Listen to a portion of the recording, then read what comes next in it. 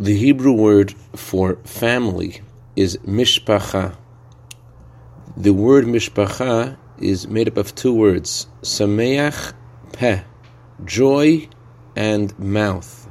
Because what makes a family, what makes a family joyous, are the positive words that are exchanged in the house. Good morning. Noah received more compliments than any other person in the Bible.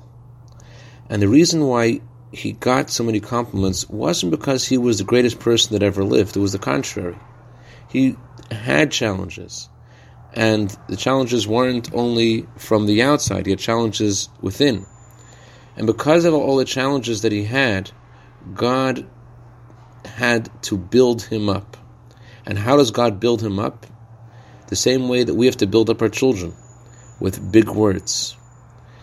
God's compliments encouraged and created within Noah the goodness and strength and integrity that he needed to overcome all the challenges both within and without.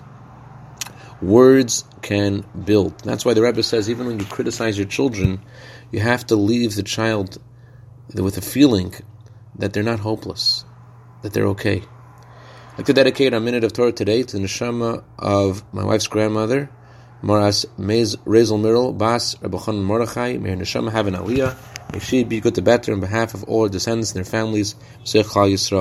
Have a wonderful day.